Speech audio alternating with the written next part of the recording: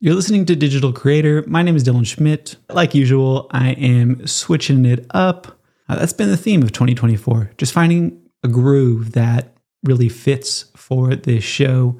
So I wanted to start off today's episode with a few questions I have been asked in the DMs. I was just sharing with Jeremy. Jeremy, I don't know if you're listening to this podcast, who is a member in the Creator Club, that it comes in waves. Sometimes I don't get many questions in a week. And then like today, I got 5 questions before 8 a.m. I do my best to answer every question as long as there's like good intention behind it. You know, it's not like someone trying to sell me something, which is the case in a lot of DMs and emails and things like that these days. Also, I really, really appreciate when I'm asked a good question and when I can answer it in any type of public format, because most people have similar questions. And that's one of the beautiful things about podcasting, about this podcast, is I can take a moment to answer some of the questions I got, and we can all learn from my responses, and I can download what's in my brain to your brain. Now, the first question is about heart surgery. So, no, these are all related to podcasting, content creation, and video quality. So let's dive in. And then we'll cover some recent topic around YouTube that came up. Okay, here we go. So quick question, Dylan, should I be stressing over audio quality even if it's a video podcast? Audio quality is number one in all content creation. It doesn't matter if you're making social media videos, podcasts, YouTube videos, whatever. I would lead with the audio. If you want to do a little test, record a video with bad audio and good video and see how you feel when you're watching it. Or alternatively, record a video with amazing audio and not so good video and do the same thing. See how you feel when you're watching it. Audio quality is number one. It doesn't matter the format, whether it's a video podcast or anything, people will tune out so fast if the audio quality sucks. We look at the top video podcasts. They're primarily focused on good audio. You'll hear the host say, hey, can you move that closer? There's someone monitoring it. And I would not stress over any of the whole process as much as possible, but I would focus on getting good audio quality and then the video secondary. Another question I got is, should I be replying to comments and engaging on social media or just focus on pumping out more episodes? You definitely want to be engaging with your audience. If you just focus on the output, that's one strategy, and it works at a certain point because you can't reply to people. But if you're in the beginning stages of any podcast, engaging with your audience is more than just trying to get them to listen to your podcast. It's really about having a conversation with them and opening up the channel to be a two-way street, because podcasts are just you talking. It's not like a live thing. People aren't back and forth. When you're engaging with people on social media, look at it as a place to listen. Look at it as a place to ask questions that you can actually get responses back, versus like this podcast where I just talk and I don't hear anything back. So really use social media as a place to be social, not just as a place where you're just pumping out content and not engaging with anybody. I try to do my best and engage with people, use their name, because I want it to feel personal. And I really want to create a connection with the person. I don't want it to just feel like I'm doing the absolute bare minimum. It takes seconds out of my day. They took seconds or however long out of their day to write me. So I really think it's important. And I make it a practice to see the other person on the other side of the message rather than just see it as text on a screen. And I'm just, typing away. It's just another task. No, engaging, networking, however you want to describe it, is real. And that's how real audiences are built. That's how you really build a platform. If you're starting from scratch, is through just one person at a time. Just focus on one person at a time. And then eventually it becomes, oh my gosh, I can't handle this. And then that's a different problem. But if you don't have that many people showing up, there's no reason why you shouldn't be replying and engaging with people that are showing up for you. It's your job to show up for them at that point if you want more of it. Next question is, my podcast clips don't seem to be converting into more listeners. What should I do? Podcast clips are great on social media. If you look at most of the voices these days on social media, like the Alex Hormozis, the Gary Vaynerchuks, all of those people, authors, speakers, doesn't matter, you name it. A lot of their content is podcast clips. And how often have you gone from a podcast clip to listen to the full episode? I'll speak for myself. Rarely, if never, right? I mean, maybe I'm on this less than like I can count on my hand, like probably how many times I've done it, but I'm aware of them when I come across maybe their podcast on a different platform, or if I see a link in an email, or I'm looking for a new podcast, I'm like, oh yeah, that person. So it's not just about like that moment of the podcast clip thinking, oh, I'm going to post it and I'm going to get this result. It's also about just creating content for the platform, not looking at a podcast clip as like advertisement, as more just you're contributing content and you're adding value through whatever the message or point is in the video on the platform, not so much a podcast clip. It's just a social media clip. And I think reframing it makes better clips because you're not so focused on how can I convert people from social media to podcast listeners. Instead, it just becomes, how can I make the best social media clip? And that's a way different conversation that I think is the most important one to be had, which is let's just make great clips for social media and keep going and make the opportunity available. You could put like a PS. I just uploaded, speaking of PS, I just uploaded templates in the Creator Club called Postscript Selling, which work for podcasts. There's a podcast one in there. So like say you did a podcast clip, you have your caption, and then it says, PS, if you want to listen to the full episode where I go even deeper on this topic, you can tap the link in my bio to hear it. And that's just like a really light way of, you like this, keep it going. But it's not the focus and ruining the clip by being like, hey, subscribe to my podcast. Because people really are only taking away one message from your clip. And I could go on and on about this, but they're really like extracting like one main thing, right? And if you're making your podcast like the main thing of the clip, like you got to listen to the podcast, people aren't getting any value or insight of what's actually in the clip. So lead with the value of the clip and the rest will happen naturally. And that's all of the questions I wanted to cover. If you got more questions, you can feel free to just DM me on Instagram or email me, hi@dylanschmidt.com. Next, I wanted to talk about this news that seems to be flying under the radar. I've only seen one person talk about it, which is actually how I learned about it, which is Paddy Galloway. And he focuses on growing YouTube channels. He's worked with Red Bull, Mr. Beast, Noah Kagan, a lot more. Has a large following, super knowledgeable about YouTube, obviously. And he posted this. And again, like I don't see anyone else talking about this. But Neil Mohan is the YouTube CEO.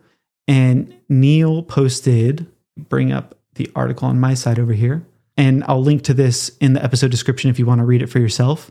A letter from the YouTube CEO, 4 big bets for 2024. It's kind of like a blog, if you will, I guess.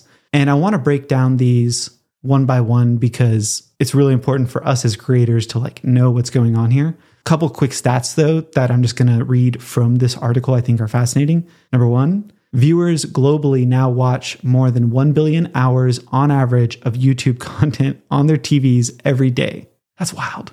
I know for myself, I watch YouTube every night. I'm like refreshing, clicking through. I've got Apple TV, and that's how I consume the news. That's what I'm watching every night. Some other stats he shared. Shorts is averaging over 70 billion daily views, and the number of channels uploading shorts has grown 50% year over year. Paddy Galloway had a fantastic take on this that I want to share. Paddy says, I don't think this is really news to anyone, but for a while, a lot of people thought shorts would fail or followed the same fate as stories or community posts. Paddy says, nah, literally nah. Shorts are a part of YouTube forever. Let's see some more things here. Neil shared, we now have more than 8 million subscribers to YouTube TV. I think we're starting to see a trend here is where, YouTube is really being a center point for a lot of people tuning in on their TV, not just like their mobile devices. Okay. So that was just like some stats that were listed here. That wasn't even like the main 4 big bets that Neil has listed. So Neil listed number one big bet is AI will empower human creativity. Neil's saying basically that AI tools are going to democratize access and push the boundaries of creative expression, supporting creators. And YouTube recently announced new AI experiments that demonstrate this drive to innovate. One of those being Dream Screen, which is, in Neil's words, scaling creativity by giving anyone the ability to make AI-generated backgrounds for YouTube Shorts. It lets you create anything you can imagine by just typing in an idea, like a popcorn volcano or a disco forest, and through the YouTube Music AI Incubator, which is, simply put, a way you could create AI music. So Neil is saying AI is here to stay in terms of how it's going to be integrated with YouTube, but he definitely makes it a point to highlight that it's not to replace creators, it's to enhance their creativity. So this will be interesting to watch. Big bet number 2 in 2024 for YouTube by Neil is creators should be recognized as next generation studios. And in Neil's words, over the years, creators have built a name for themselves. They're entertaining people around the world, making us laugh and bringing us together. They're also doing something even bigger. They're redefining the future of the entertainment industry with top-notch storytelling that can't be dismissed as simply user-generated content. And what Neil goes on to talk about here is that creators are entrepreneurs, and YouTube is helping creators diversify the ways they make money on YouTube. They're all for trying to figure out ways to get creators to make more money. I like this line from what Neil says: being a creator is a full-time job with an international audience, but most governments don't account for creators in their labor data. We believe creators should be recognized for their work, and creators at the top of their game should be acknowledged in key industry forums. Sounds great. Let's see how it plays out. And then big bet number 3 is YouTube's next frontier is the living room and subscriptions. So like I said at the beginning of this segment, viewers globally now watch more than 1 billion hours on average of YouTube content on their TVs every day. And Neil links to a Nielsen's report, that's a tongue twister, that in the US, YouTube was the leader in streaming watch time for the past 11 months. He announces that YouTube TV now has more than 8 million subscribers, which, if you're not familiar, YouTube TV is kind of like cable, except you don't need a cable box. It's just like internet TV, but you get access to channels totally separate than the YouTube premium subscription. And ballpark estimate of pricing, like YouTube TV is somewhere around like $80 a month. YouTube premium subscription is somewhere around like $12 to $20 a month. When it comes to YouTube Music, and part of the YouTube premium subscription is you get access to YouTube Music, which he says the premium subscription has 100 million subscribers, including trials. An interesting takeaway from Patty Galloway, he says that we need to be not thinking of YouTube as just an app on a phone, but more so thinking about it as a streaming service on a 50-inch TV as well. And that a lot of his clients, which again is like Mr. Beast, those types of creators, are getting a majority of their views and revenue from TV viewership. And big bet number 4 from Neil is protecting the creator economy is foundational, which goes on to talk about their commitment to protecting the YouTube community, and their responsibility relies not just on engagement, but on giving viewers and advertisers confidence that they can count on YouTube to deliver high quality content. And it's important that they have a healthy online experience for not just creators and the audience, but also for kids. So they're going to be working on more layers of transparency and protections. And one of the things that Neil notes in the coming months, YouTube will be introducing labels that inform viewers when the realistic content they're seeing is synthetic, or in other words, is artificially generated, which is also something that Meta just this week announced that they will be saying as well. I don't know if it's for Facebook, but for sure Instagram, that they're taking seriously the idea that if something is AI generated, it needs to be noted or it will be removed. And the timing of all of this definitely is not a coincidence with the upcoming election, where things are going to naturally be more controversial. So those were the 4 big bets that Neil Mohan says YouTube is making in 2024, which if we just had a recap real quick, because I know I took a lot of stops there. Number 1, AI is going to enhance creativity, not replace creators. Number 2, creators should be recognized as next generation studios. Number 3, YouTube's next frontier is the living room and subscriptions. And number 4, protecting the creator economy is foundational. I think this is great. YouTube is going to be leaning more into podcasts in 2024. And with UMG pulling their music from TikTok, it will be interesting to see how trends kind of get disrupted over on TikTok and how that affects people maybe migrating to YouTube, which there's already so many users on YouTube. So they really just have to keep the attention that's already there, which is not an easy ask because, you have a platform like Instagram where there's now so many different ways for creators to create on that app. You can go live, you can post stories, you can do threads, you can do DMs, the notes thing, there's highlights, there's reels, there's images, there's carousels, all these different ways. And it's a lot. And a lot of people have seen their reach go down on Instagram the past few months. But on YouTube, some of these stats are staggering with the billion watch hours. And, we know people are paying more and more attention to YouTube. It definitely is not going down. So I think YouTube just continues to be, a great bet for creators, with the caveat being any of these platforms can make any decision at any time.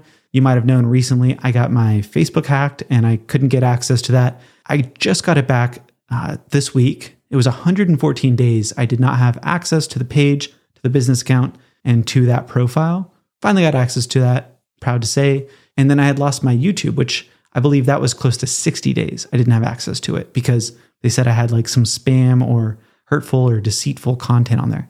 Wasn't the case. I happened to get lucky with an awesome Google Workspace support person, and they were able to help me get access back. But that was still that was over 2 months. I didn't have access to that YouTube. So even if YouTube is the best bet for me, I'm always thinking podcast because it's not just one platform. I'm thinking email because I have a direct way of reaching people who want to be reached. And I'm thinking multi-platform. If one platform decides that their, automatic content removal shuts down my channel without literally any notice, I am still posting on Instagram and engaging with my audience there. I'm still, recording this podcast and talking to you here. And I'm still sending out a weekly email newsletter, which, by the way, if you want to get on that, just go to dylanschmidt.com and I send it out every Tuesday these days. Thanks so much for tuning in to this episode of Digital Creator. It was a pleasure talking with you. I'll see you soon.